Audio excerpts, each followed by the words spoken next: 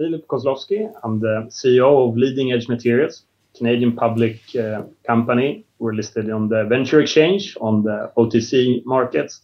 We also have a dual listing on the Nasdaq First North Exchange in Stockholm. I'm based in Stockholm as the CEO. We have a very sharp strategy on critical raw materials, but also focusing on the European Union. So we have 3 projects targeting battery materials, energy transition materials, critical raw materials. 2 of those projects are in Sweden. We got a graphite mine where we're developing a mine to anode material strategy. The graphite mine is one of few built and permitted graphite mines in the Western world. It's been on care and maintenance while we're developing the downstream process. The other project in Sweden is the Norra Kärr heavy rare earth element project. It's one of the world's most significant heavy rare earth element deposits. We've been developing that since the late 2000s. It's a significant deposit both in size and in the grade of the heavy rare earth elements. Recently, we were granted an exploration license for a 3rd project in Romania. So we're still within the European Union, but we have to go to Romania to find something that has potential for high-grade nickel and cobalt discoveries within Europe. So very much looking forward to start exploration on that project. Brilliant. Philippe, thanks very much for joining us today. So it's a new story, definitely topical one in terms of critical raw materials and in Europe too. So hopefully we might learn a thing or two about what's going on over there. And what's your background? What's your story? So I come from a financial industry background. I've started at a large investment bank in London, trading equities. Moved over back to Stockholm, traded my own portfolio money, then moved over to working for a family office down in Europe for 2 years as an investment manager. And when I moved back to Stockholm and started working as portfolio manager for a macro hedge fund focusing on option strategies, I was in touch with this company, Leading Edge Materials, and they were looking for a non-executive director to manage their local presence, cover financial strategy and investor relations with a base out of Sweden. And that's really, that was my first steps into the junior mining space. And I was quite hooked immediately, and I've gradually been dragged further into the company on the project development side. In parallel, me joining, there were a lot of initiatives that were launched in Brussels on the policy arena, so the European Battery Alliance, European Raw Materials Alliance, and I started managing our presence in those forums, which are maybe not something you can reap the benefits from in the short term, but if you look forward into the future and we come to project financing and how do you sort of get the most support for the project at that stage, these forums are going to be very important. So it's been a gradual step further into the space of junior mining companies, battery raw materials, rare earth elements, to the point in 2020 when there was a change in the company with looking to establish a more efficient management structure, where in the past we had our headquarters in Vancouver, board of directors and management living in Australia, but then having 2 development stage projects in Sweden. It's not the best and efficient way to develop projects. So we were looking to find a more efficient structure, and the board of directors were changed. We managed to attract a very senior and experienced board of directors. We got Lars-Erik Johansson as the chairman, having resigned from Ivanhoe the year before. Remembers one of our projects from the 90s when Boliden held the Norra Kärr project. We'll get into more detail on that later. And saw our small company as an opportunity where he could actually make an impact on revitalizing the Swedish mining industry, which has been in a downturn for a long time due to permitting issues. Now we've seen the sentiment and the environment for permitting change over the last year. So that's his perspective. We got Daniel as a director, who's the CEO of GoviEx Uranium. I think you've spoken with him a few times. Not that usual in this world of junior mining companies. We got the largest shareholder on the board of directors, who owns more than 1/3 of the shares, who is actively looking after his investment, for the best interest of every shareholder, really. So with myself being a Swedish citizen based out of Stockholm, we got Lars-Erik, Eric, both Swedish citizens, and Daniel, not the European Union citizen anymore, but at least in a close time zone. we're becoming very much a European company. That being said, we haven't left our legacy Canadian corporate structure. We're balancing around 50% shareholder base in North America and in Europe, whereas some of the trends that we see on the industrial side with regionalization, I would say we're seeing some of the same shifts in sentiment from the investor community as well, where you read in the newspaper about the growth in electric vehicles. You want to get exposure to the battery raw materials that are going to be needed for that electric vehicle growth. And then you hear the politicians talk about we want to support mining projects in our region to build out the project. And naturally, you will be looking for stocks that have projects in your region. So that's one of the reasons why we've seen an increased interest from the Swedish and European shareholder base. Okay, I appreciate that background. There's a few touch points in there that we kind of maybe need to get into. But let me start with the stuff that I want to understand, right? So as you say, the markets have come off for you and a lot of people in the last 3 months across the board as it's kind of risk off, people like holding cash. But you are, depending on the time of week, I get $40 to $50 million Canadian company at the moment. You've got multiple projects, all in Europe, right? I need to understand what I need to be looking at, and to do that, I need to understand what the business plan is here, because you've got a bunch of blue chip names you've thrown in there. The board and management hold a significant part of this company. Just shy of 50% of the company. I need to understand how you intend to navigate your path forward and what I should be looking at. So maybe is it worth talking about some of the projects and how why you've constructed them like that? So the result of having a rare earth project, let's start with the background, and the graphite project comes back to 2016 through a merger of two companies. And then we bolted on the nickel and cobalt project. As a strategy, when the new board of directors and myself came on, and at that time the market cap was a tenth of what you mentioned. So it was pretty much a turnaround story, just at the low of there was zero interest for rare earth elements or battery raw materials. We looked at this portfolio project. We also had the lithium exploration project in Sweden. So we had 4 projects we saw were significantly undervalued compared with the potential and what we were seeing on the fundamental driver side as well from the demand side. Every auto manufacturer announcing they're going full electric, etc. So we went through an exercise. Look, what do we do to unlock the value? So for the graphite project, where it was originally targeted to produce flake graphite concentrate, but in 2016 there was a shift moving towards, what downstream process do we need to develop anode material production, and the economics around that had never really been demonstrated. So the first thing that we did was to launch a scoping study, a preliminary economic assessment on the vertically integrated mine to anode material. We announced that last year, and it's a fantastic looking project in the sense that 248 post tax NPV, IRR 37%, and a long life of mine for that project as well. So we demonstrated what the value is for that project, and then the next step now is how do we de-risk the project from the technical side. So we've always done the development work on a very small lab scale using external laboratories. Over the last 6 months, we've gone forward with doing larger size trials where we use our equipment suppliers for testing the process. And we're in the middle of that process. And then we're very much focused on the downstream of the anode material. So we've got a quite unique approach to some of the other companies that you might have spoken with that are developing anode processes. Everyone wants to get away from HF purification that China does, right? So everyone's looking at carbon chlorination, caustic roasting, improved chemical leaching processes, whereas we've gone for a full thermal purification process, which has its advantages and disadvantages. For us, the disadvantages are not that much valid. The disadvantages are it's a very energy intensive process, so you need low cost of electricity. We're located in the northern half of Sweden, where you got an abundance of hydropower and a significant build out of wind power.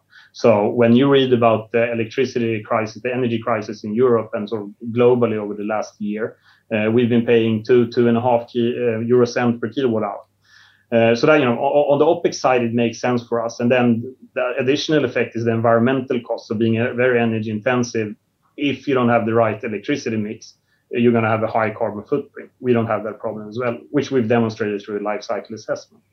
So we're developing that process. We also announced last year that we're looking to establish a 50-50 joint venture on the downstream with an Australian company. So we come from the black side, as I say, which is the mining, the materials processing, graphite being a quite black material. And then these Australians, they come from the white side, being, they have a technology that's been developed within the laboratories of a university where they did the technology transfer to a private company, which got funded by venture capital. And they have the IP around silicon graphite composite materials. And we meet somewhere in the middle where we're looking to link together our know-how, upstream within our bubble and sort of their IP and know-how on the downstream. So they're very much involved in, coming back to what I said, the bulk trials that we do now. We've tested our side on 15 kilos of material, which is bulk in our case. That material is now on its way to Australia for them to finalize the products that we would potentially be producing, because they have a pilot plant commissioned down there. That material we'll put into battery cells. We'll do internal testing, external testing, send out a few pre-qualification samples to potential customers in Europe. And based on the results of that, we'll sort of form the basis for moving forward with incorporating the joint venture and moving towards a demonstration plant on a 500 ton per annum scale. Right. So let's stick with this. Okay. We'll come to the other two projects in a second. Right. So this is, again, what we see is people coming into this space and say, well, we're going to insert ourselves into the battery thematic, the EV thematic, throw a bunch of buzzwords around vertical integration, etc., without necessarily having the know-how. With Sakona Battery Technologies in Australia, you announced a proposed joint venture, so it's not yet solidified. Can you tell me about what we should expect of that JV? Because you said they've got a pilot plant, but that would not be part of the JV. You'd build your own, or you'd build a larger pilot plant. I mean, what does that JV look like, and what's it going to cost you, and what's your share of this in terms of the downstream component over and above the PEA you released last year? Do you know what I mean? I'm trying to go, what's the mine worth? PEA says it's, NPV of around 250 million US, right? But if you're going to try and capture some of the downstream, what do you get from that? What do your shareholders benefit from? So it's a bit difficult because the PEA is looking for our own vertically integrated production. Exactly. So where it still has so we used Sakona's coating technology as a licensed technology for the scoping study. So, you got the 4 stages, remind people, the 4 stages of bringing a flake graphite concentrate to an active anode material. You got sizing, shaping, purification, and coating. The coating one being probably the most difficult one and the most entrenched in Asia. So in terms of how the economics around the joint venture looks, we don't have a technical report to support that. I can talk about something that is fairly similar, which is our own vertically integrated, which demonstrates 7,500 tons per year of active anode material production. Capex 110 million US for that project, and the bulk of that 110 is on the off-site anode material factory. So we have those numbers, which gives an indication of what our 50% split would be on the joint venture. Where it becomes more complicated, one of the strategic reasons we decided to go forward with the joint venture discussion. All right, investors will question yourself, if you have this amazing opportunity, why would you go and share it with someone? We've always faced the challenge, if we're successful with commercializing our material, the full line down to active anode materials, if we can sell 7,500 tons per year of active anode material, we would be able to sell 75,000 tons of material per year, because the expected demand in Europe alone by 2030 is 1 million tons plus of anode material. So how do we scale up or how do we scale out our opportunity? And that's really where Sicona fits very well as well, where they have the silicon composite technology, right? Silicon technology composite means that they've agnostically tested their silicon compositing technology with various feedstocks, natural graphite from various sources, synthetic graphite from various sources, natural and synthetic graphite from various sources, and their silicon composites. So that gives us an opportunity to consider, do we produce a natural graphite coated spherical graphite, or do we actually produce a blended product? So our 7,500 tons plus sourcing 7,500 tons per year of synthetic graphite, producing a drop-in active anode material product, because everyone wants a blended product. So that's complicated. It's an opportunity that complicates things a bit further in understanding the investment case. Yeah, well, that's what I'm trying to get at, because if you look at how you're being valued today versus just this project alone, it seems that the market doesn't understand what's going on, let alone the other two projects as well. We lay that on top. It's like, well, the market's not quite sure of what they should be buying into here. So, and if you look at the graphite market, obviously Chinese, but big leaders there, technically, and also in terms of the production and use of these materials. What were the options available to you? I know you've proposed Sicona Battery Technologies JV, etc. But are there many options out there for you in terms of other groups that you could be talking to? I'll give you an example how to think about the joint venture. Rather than us giving away 50% of the opportunity by involving Sicona is probably twice of what we originally had, due to blending it with synthetic graphite. But when you look further down the line, if you start producing silicon composite anode materials, the next generation of materials that are even higher priced than only natural graphite anode materials, then you can see how the sort of 1 + 1 becomes something bigger, that we're part of them. But how many companies did you talk to before settling on these guys? And and what's so special about these guys? So we base our decisions on data, and after having them having reached out to us, we'd love to test your natural graphite for our silicon composites. And this is how it works. If someone wants to produce a material knowing that they will source natural graphite material in the future, it was quite interesting to test. And based on the data that came out of that, the performance of our combined material is exceptional. And from their comments is our thermally purified material, and we didn't really stick on the thermal purification process, but we do have some benefits of the thermal purification process, being you can reach higher purity levels, right? So it's a question of how long do you leave it in the hot zone and at what temperature. But essentially, if you leave it long enough, it will get completely purified. But it's going to come with a cost. So question is, what do people demand? So there's a higher purity level, less impurities, much better safety, much better performance. That, in addition with the surface modification effect, which you sort of enhance with the coating, are the things that we believe produce a higher performing material. So seeing the performance of that material led us to exploring this joint venture, which is something we hadn't been looking for earlier. Right. So okay. If we wouldn't have had the joint venture, we'd probably gone down the line looking at our own coating technology or licensing the coating technology, etc., and going on it alone. Okay. What's the process you've now got to go through to put some economics on this kind of the downstream, the white component, and what's the time frame, and what's that going to cost you? So we're coming back to how we fund our company. I think last quarter we had 2.4 million Canadian in the bank, which gives us an opportunity to fund these quite low cost development works. Obviously, when you start talking about demonstration plants, project financing is not going to be enough.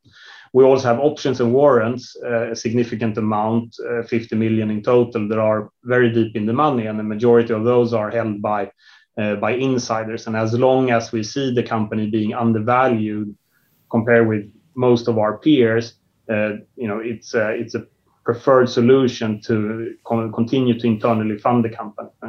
So I briefly touched on the next step for developing our material, where we are now, we have our material now with Sicona. They will finalize that. The data on that, and we have, we're attending the Stuttgart Battery Show together. They will visit the graphite mine. Based on the data, we will take a decision on whether to go forward with the discussions on the incorporated joint venture. Then comes the 500 ton per year demonstration plan. So that is something that we would need to do an engineering study to evaluate the cost of building one of those. And that would be in Australia? It would be located in Sweden. So absolutely 100% Sweden. Good. So we're targeting to sell our material, produce our material in Sweden and sell it to Europe. Brilliant. Because we have those benefits of the electricity cost, the low carbon footprint of the electricity cost. So we're located 120 kilometers from the coast. So the coast in our part of Sweden is a very industrialized region. You've got deep water ports, you got train lines, you got highway. We're looking to locate the plant. We're doing a localization study at the moment. So we're looking at somewhere in between the graphite mine and the coast. Right. So there's a lot going on there. Busy, some decisions to be made, and we understand the finances a little bit more clearly. And talk to me about Sweden and the kind of the whole EU taxonomy around this kind of EV thematic, which is going on. There's massive infrastructure being built, but you've got various countries, states that have their own opinions on different parts or different bits of the moving parts, as it were. How easy is it to do business in Sweden in terms of getting the support that you want? What is the ecosystem that you want to feed your product into? If you can help me understand it a little bit more. If you look at from the industry perspective, the downstream, our future customers for our various materials, Europe has been in the forefront. We're pretty much, after Korea and Japan, we've been sort of very rapidly establishing our own energy transition, so the new base industries of this world. So I think one very good example is Northvolt, which is now the first producing gigafactory in Europe. In 2016, it was an idea on paper. Now they have a planned 60 gigawatt hour factory in northern Sweden. They're planning another 50 gigawatt hour factory in southern Sweden and a factory in Germany. So I think Europe has been very successful in attracting the downstream parts of the value chains. And you've seen how the various European automakers have jumped on the bandwagon as well, shifting their product range to electrified vehicles and, looking at heavy vehicles as well. Scania recently announced that they're launching a long range heavyweight load truck as well. So all of that is happening where, the realization is that one have to remember the perspective of the European Union is the green transition. Our climate is important, but there's a number of other factors that are in play here where the competitiveness of European industry is at risk. So when you see everything happening in China with battery production, Chinese electric vehicles starting to drive around the road in Europe, in Sweden, Tesla Model 3s that were produced in China are now being sold in Europe. There's a significant threat against the base industry of Europe. So this is supporting the development of full value chains within Europe is to some extent a protectionist measure as well to save European jobs. And then the bigger fundamental question about geopolitical risk, where how resilient are our value chains? And, it's much more common to talk about the US Army is dependent on China, but, the same applies to the European armies where, we are dependent on the raw materials. And I think all of this got a shot of adrenaline where after the pandemic, where we realized, we can't buy face masks because they're all produced in China. You can't buy simple painkillers because they're all produced in China. So I think all of these things are, and more lately with the CHIPS Act, so semiconductors, the theme of deglobalization is real. We're moving away from a globalized world where you have the added effect of supply chain disruptions. It's not about, do I want to pay a high price for material that I need? Can I even get that material that I need?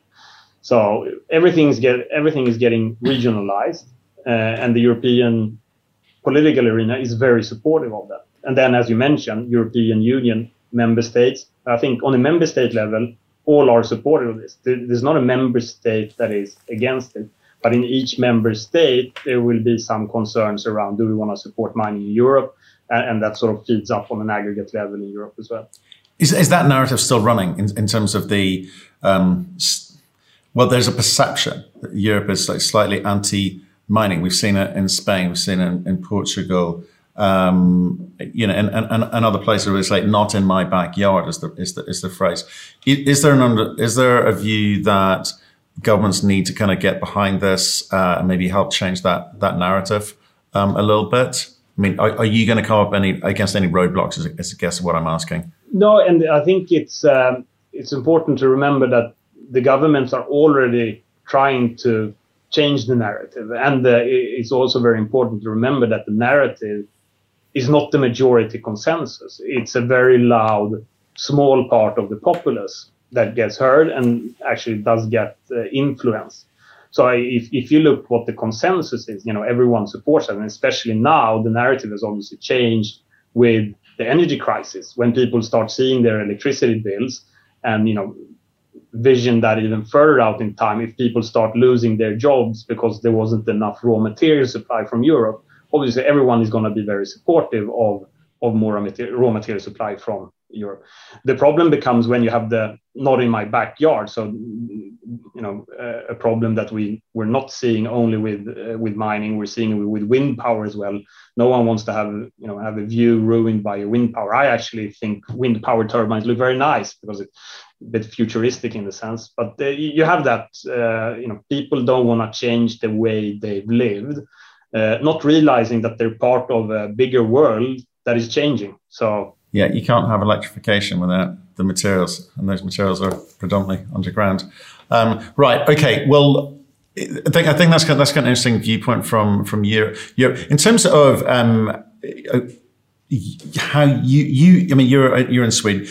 How do you insert yourself into that ecosystem? Are there we've talked about the European Battery Alliance and groups like that.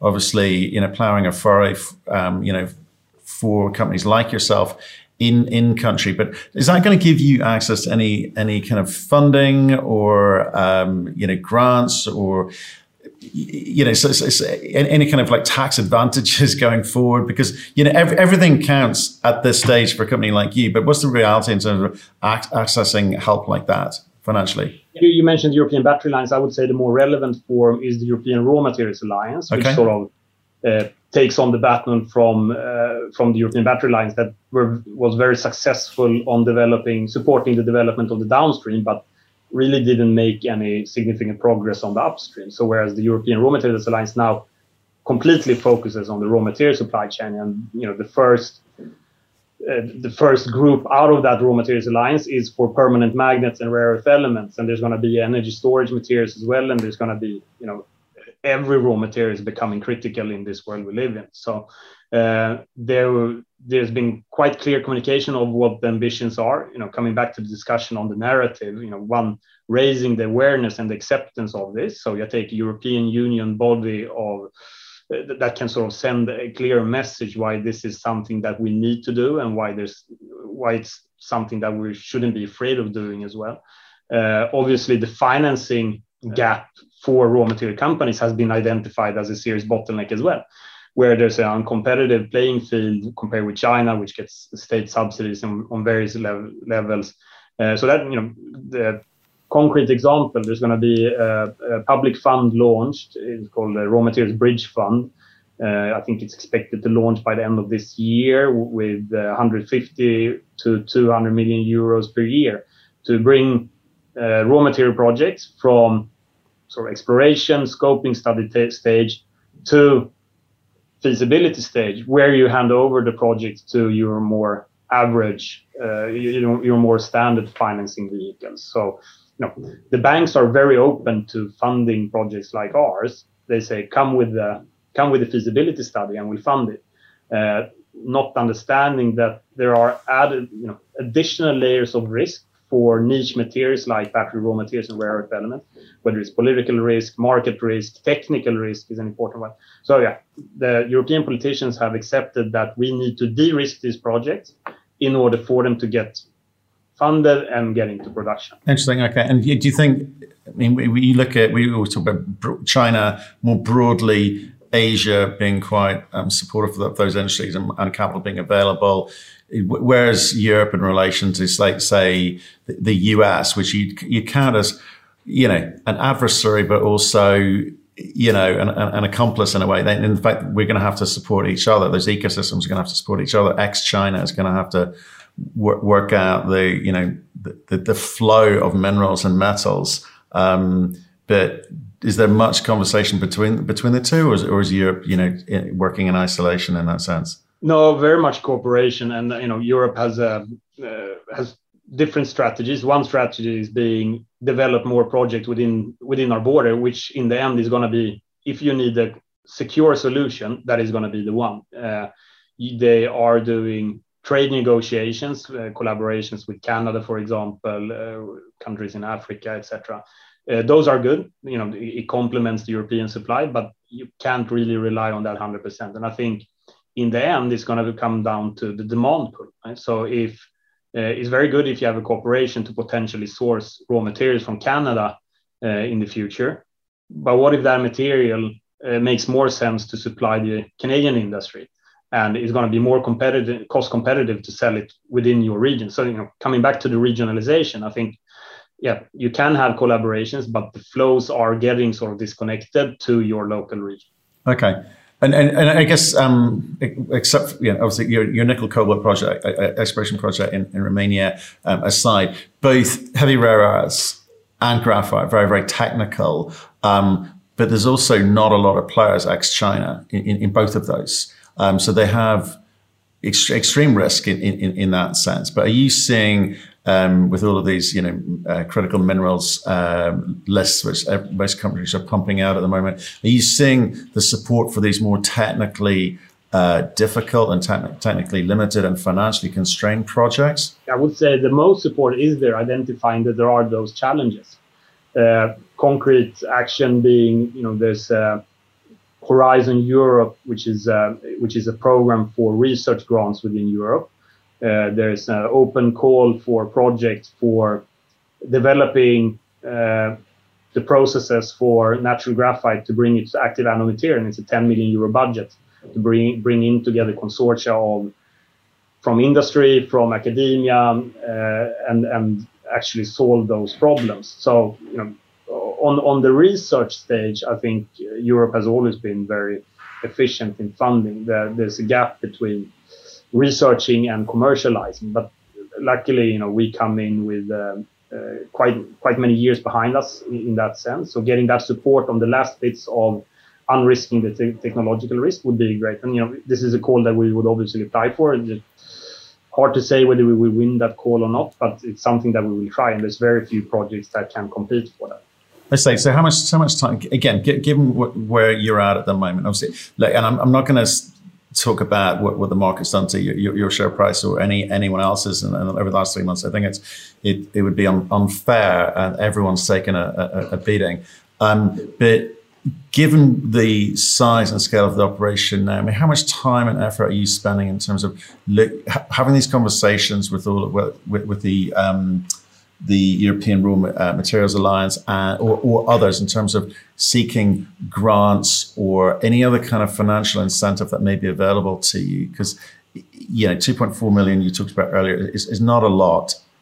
You know, it sounds like you know what you want to do. It's a question of the cost of the capital to be able to do that. So is it worth you spending time chasing these kind of grants and incentives in Europe? No, it is. And you know, the largest rewards will come when you come to project financing. So, you know, you mentioned we got 2.4, but we also got the 8 million Canadian we can raise from options and warrants. And when you look at process development, you know, that's quite enough. But, you know, as soon as you come to capital expenditure, yeah, then it becomes more relevant, because are you going to get state credit guarantees? Are you going to get exported finance? And even more so down the line when you come to, you know, the project financing, then it becomes very relevant. And you know, it's a long-term strategy to be involved in these things. It will be, we can fund what we do now, but by also allocating some time to these efforts, we're sort of already de-risking the financing when we get to the later stage.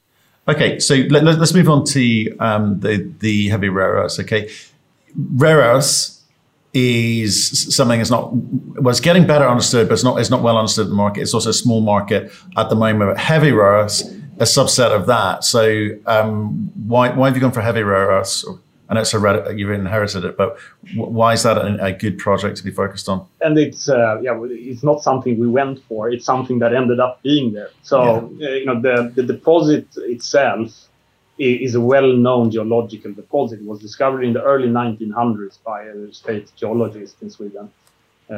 Looking back even further, rare earth elements, they were discovered in Sweden just 20 minutes away from where I live in the 1700s. So we got a long history of rare earth elements in Sweden. Jumping forward a few hundred years, this deposit was discovered in the 1900s. It was held by Boliden between the 1950s and the 1990s for zirconium and for nepheline cyanide, an industrial minerals product. They left it in 1990 because they didn't have efficient enough processing technology to clean the material enough to sell it as those applications. Come our company in 2009 looking for rare earth element deposits. This was on free ground, and we staked it. And you can imagine during that environment, 2009 to 2011, having a rare earth element project was very easily funded. Made rapid progress in drilling that deposit out, discovering that there are significant amounts of rare earth elements there. But also, we got much more of the heavy rare earth elements. So we got 52% distribution of the heavies versus the lights. And we're probably the project globally, we challenge anyone to demonstrate, that can produce more dysprosium or terbium per year than we can do. Dysprosium and terbium being the key additives to the neodymium iron boron magnets, right? So to work at elevated temperatures without demagnetizing, you need dysprosium and terbium. And there's a balancing problem where the more light rare earth elements you're going to get online to support magnet production, the less heavy you're going to have. So they're very key. And point of fact being, you mentioned what is the US doing? They're funding MP Materials to develop a heavy rare earth separation plant without MP Materials actually having significant feedstock of the heavy rare earth elements. So we see our project, even though it's a rare earth element project, the key benefit of that is the dysprosium and terbium. So dysprosium in our scoping study from last year is 40% of the revenue. That single element. Okay. So again, coming back to the technical nature of this isn't just about, hey, we've got mines, right? This is about vertical integration, and you showed your attitude to how you solve that problem with the graphite. But with rare earth element, are you talking to, or will you be talking to partners in terms of how you move this project forward? So the vertical integration in the space of rare earth elements is a bit similar to what you have with the graphite. Do you want to have less technical risk and sell a low value product? The more technical risk you take, the higher value add you get internally. All right. So where we've gone with the rare earth deposit, so it's a hard rock deposit, and just discovering rare earth elements in the ground that many companies are doing now is the easy bit, because they're everywhere, but not always in high concentrations. But to actually get them concentrated and then to leach them, extract them, and then recover them, and then to get them to their individual form as separated rare earth element oxides, that there's an exponential increase in value add for each step there. And then you can go even further with the metallizations of producing the actual metal powders and the alloys of those individual rare earth elements that are then sold to the magnet producers. So I think for us as a small company, these type of development stages are significant in terms of the organization and the capital to invest to do that. We have to limit our focus a bit. We're never going to go into magnet production. Never say never, but by all logic, not now. What we've spent, the 15 years behind us working on this project is on the metallurgical side. So having gone through the process of how do we take our quite unique mineralization. So the mineralogy of the deposit is not your standard one. It's a eudolite mineral that is carrying 90% of the rare earth elements. And it has, in the past, it's had its challenges in terms of the chemical leaching. Luckily there, coming back to the European Union support, we've been part of EU-funded projects that have developed a process that works very efficiently on this. And the next step later this year will be to upscale that. It's already been operated on a lab pilot scale level with very positive numbers on the recovery and the yield for rare earth elements. We're looking to demonstrate the upscaling of that, and at that point, subject to those numbers coming out as expected, we have the sort of de-risk technical process for getting out a mixed rare earth oxide concentrate. So that's the key for us as a first step. By doing so, we will significantly de-risk the project, which enables us to look at the separation, which is the right. And what's that going to cost you? Moving from a lab to some kind of larger scale demonstration, whether it be a pilot or even pre-pilot. What's that going to cost you? What's the time frame there? Because again, you're sitting on another PEA here with an NPV10 of over $750 million. These are big projects in relation to your current valuation. So people want a sense of how quickly the value is released, or at least you can point to it. Metallurgical test work, the equipment is there. It's it's a chemical leaching reactor that is standing there. It's something that we can fund internally. It's something we're not focusing on in the immediate near term. It's something that we do later this year, and comes to what can we do as a company to unlock the value of this project the most. Something that I started describing with the graphite mine. For this project, there was a mining lease granted in 2013, got reverted back to an application in 2016.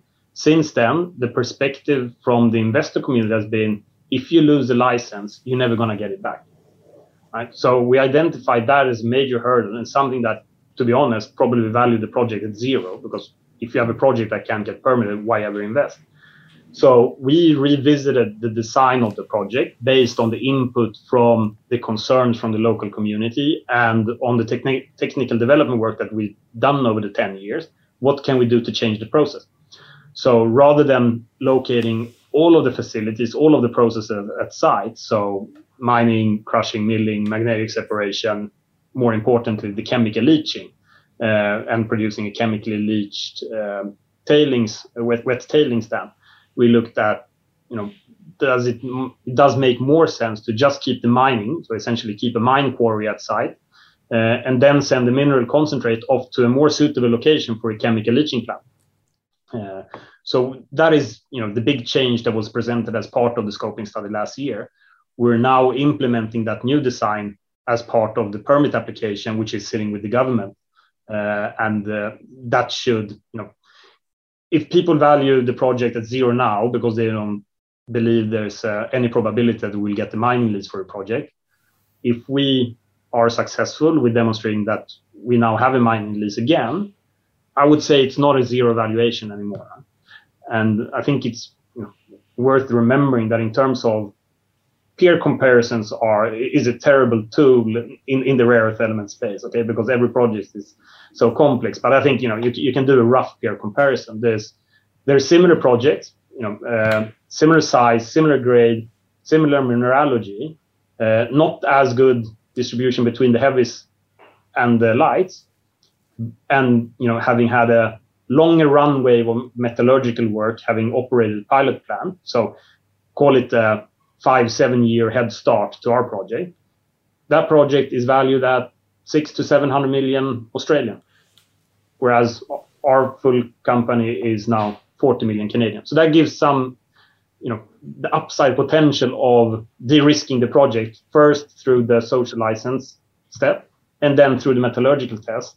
There's a significant potential unlocking of value through those two steps. Right. And then not starting to talk about rare earth element projects that are in production, that it doesn't get valued to a discount to NPV, but gets tech valuations based on on operating profits. Well, absolutely, and that's the thing that you're going to have to work out and unlock and communicate to the marketplace. But the other thing that's happened recently with the project, with the Rare Earths project, is that you announced at the end of March, but didn't seem to be much of a reaction, which was the fact that the Court of Appeal had denied leave to appeal against the extension to your exploration license. So that was good news, right? For the market. Right, and I think why there was no reaction, because people probably value the project at zero, right? So if you secure the tenure of your project, but it's still a zero. But they're super positive, and it shows some of the things that we are fighting, on a daily basis, these appeals. But we're successful. We've demonstrated that we can work these things out. But who are you fighting against? Like, who are you fighting against? Are you fighting against government, regional, or federal, or who was this case with? So it's very much the not in my backyard problem. Okay. So if you look on a European Union level, people are supportive of the project. If you look on a national level, Parliament is very supportive of projects like ours. When you come down to the local level, we don't want to mine in our region. So that's where you have a break in the chain of acceptance. And I think now coming with so they haven't been able to properly evaluate our new proposal because the material hasn't been submitted to the government for the application purpose. We've told them that there's not going to be a huge tailings dam anymore with chemical leach waste, and they're asking, but where's the application for that? So it's a very small mine quarry. You get 1.15 million tons of rock mined per year and a 0.3 strip ratio. 26 years of life of mine gives you an open pit of 800 by 400 meters. The problem is it's next to one of the biggest lakes in Sweden. Although I want to say it's next to, we have the biggest highway in between, which gives, from our perspective, an unfounded fear that it's going to make the lake radioactive, for example, because people Google rare earth element mining, they will see the toxic waste lake in China and fear that this is what's going to happen to our lake, which has a very nice clear water. So what do you do? I mean, you feel it's unfounded, and that's great, but that doesn't sort anything out. You're going to come against these roadblocks unless you do what? What do you need to do? So I think in the end, there are people that are never going to be convinced, and they don't want to be convinced. That's a very small minority. We try to engage with them anyway. In the end, it comes to the governmental agencies to actually judge the application based on its technical merits, right? So if we do that, we should be on. I kind of like these groups putting up the occasional challenge to mining companies all around the world and say, can you do this better? And the usual response is from the engineers is, yes, we can. It might cost a little bit more, or maybe it doesn't need to. We'll just rethink it and we'll come back to you. I think that's a perfectly reasonable conversation to have, right? Because mining needs to kind of broadly up its game. It needs to up its standards and reach. And hence the kind of big, I guess the, 3-letter acronym of the day is ESG at the moment. It'll be called something else in 5 years' time. So I don't mind that. So, I mean, again, how much effort do you put into that locally? Well, I mean, if I had the time, it's something that you should focus 100% of your time on, because it's one of the most important things with the project. So I do go down and I participate in debate. We write opinion pieces, etc. But it's and in the end, it'd be nice to have support from the Swedish government, from the European Union, etc., explaining more what mining is about. All mining is not polluting. All mining will not devastate the environment. There's an existing zinc mine operating, next to the lake as well. It's been operating since the 1850s, discharging water to the lake. Doesn't mean that the lake is polluted. There's been pollution in the past, but as requirements have increased and have narrowed, and they've had to treat the water. It's a very functioning mine, and no one would say anything about that mine as it is today. Yeah, no, okay. I mean, I guess you're not facing problems that any other mining companies don't face as well. So, okay. And it's the same thing as with wind power, and I think we have, as a company, we try to do the right thing, right? We've actually addressed some of the major concerns of the project, being chemically leached tailings in a wet tailings dam there. We've reduced the land use area by 80% compared with the past design. We've significantly increased the resource efficiency. So in the past, we got a 0.5% TREO grade. The deposit size is 110 million tons. In the past, we were only looking to extract the rare earth elements, which gives you 99.5% waste from the mining. In the new proposal, we take 65% of the material, and it's an industrial minerals product. So the nepheline cyanide, if you remember, that Boliden were having the project for originally, we look to commercialize that. So 65% of the waste is now a product. And then we add a few, in terms of tonnages, not so significant, but zirconia and niobium pentoxide as well as byproducts, which gives quite nice sort of revenue contributions. So, the point I'm trying to come to, by having solved the tailings dam issue, by turning waste into product, which is, resource efficiency is one of the cores or pillars of ESG and how you should develop mining projects. You would expect us to get quite a lot of credit for that. But rather than giving credit and seeing it as something is positive, but you're going to have to transport a lot of material now. Yes, because we're not leaving at a site. We're next to the highway, so we're going to have trucks going out, straight out to the highway, and it's going to go off, and it's going to be used, can substitute some of the cement that has a large, carbon footprint, and it's a much better solution. But you're not always getting credit for that. Okay, let's very quickly just touch upon the Romanian nickel cobalt project. You're looking at exploration alliance with a JV partner. Why spread the risk? So I think it's something, a legacy asset that came with the package, when I came on, but it was a reason for it. In 2016, when realizing what is happening with graphite, seeing the long-term demand, looking what's going to happen with nickel and cobalt, seeing similarities, we started looking around the Scandinavia, Sweden, couldn't really identify any interesting deposit or any exploration targets there. So we broadened our search a bit.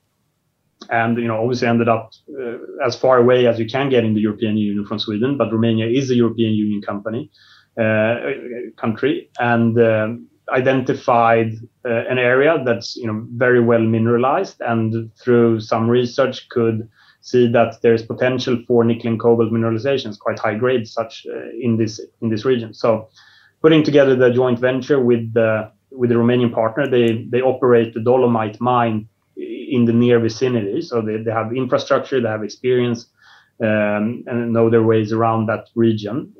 We put in place a prospecting permit that we worked on for a year. I think this is the key about the project. So even though we call it an exploration project, it's a brownfield exploration project. What does a brownfield exploration project mean? There's an historic, significant uranium mine within our perimeter, right? So it was mined for decades by the Romanian government. It was closed down in the 90s. As they would do at that time, it was only the uranium that was interesting. However, everyone knew that there was visible other mineralizations like nickel and cobalt. And those are the type of that type of information that we were looking to explore. So what we've done under the prospecting permit is, it's a quite mountainous region with valleys, and you have the galleries having been driven into the mountain. Outside of each gallery, you have grab samples from within the mountain. So we've sampled those and assayed them. And from the results of that, it's clear indications that there is nickel and cobalt in there. The question then becomes how much? And that's what we're looking to do now with the exploration license. So having concluded the prospecting permit work in 2019, it's taken some time. we applied for an exclusive exploration license. So prospecting permit, not exclusive, exploration license exclusive. And we applied for that. There was some appeal against the process that we were not the part to, which delayed the valuation of the exploration bids. Then came COVID. So, we're now in 2022, 3 years later. People ask me, why did you go to Romania suddenly? I said, we didn't go there suddenly. We've been waiting for this for 3 years. So we now finally have the exploration license, which means also as part of the exploration license bid, we put together an exploration program over 5 years. We're committed to the first year, and we're looking to launch that immediately now. Okay. Well, Philippe, I'm just kind of conscious of time. I want to be respectful of other people's time too. So maybe we can come, if you're happy to come back on, maybe we can dive deep into some of those topics discussed today. But so broadly, there you go. You've laid out the stall. You're in the right commodities, it seems, for the market, and I like the idea. So just remind me again in terms of the warrants. When would they start coming through? So 24 and 25, right. 10 and 20 cent warrants. So what about between now and then in terms of any kind of top up, need for top up to kind of keep the plan on the road? I think that's a key message that, things always change, but as a company, what's how do we most efficiently fund the company for what we need to do? And as long as we see the company significantly undervalued, and what do we mean by significantly undervalued? So take our graphite project, do a peer comparison of that graphite project against other listed companies that only have a graphite project. Based on the numbers, we're undervalued. Same thing with the rare earth element project. An exploration project, very hard to put the value on it, but at least we have that upside. So as long as we're undervalued compared with our peers, rather than bringing in new external investors, I think there's a perspective from the company that is more efficiently to use the instruments that we have at hand. But it's a constant discussion. How do you most efficiently fund the company? I think for the development work that we want to do now, we've since we started, we've de-risked the company from a $5 million US market cap to now $30 million US market cap.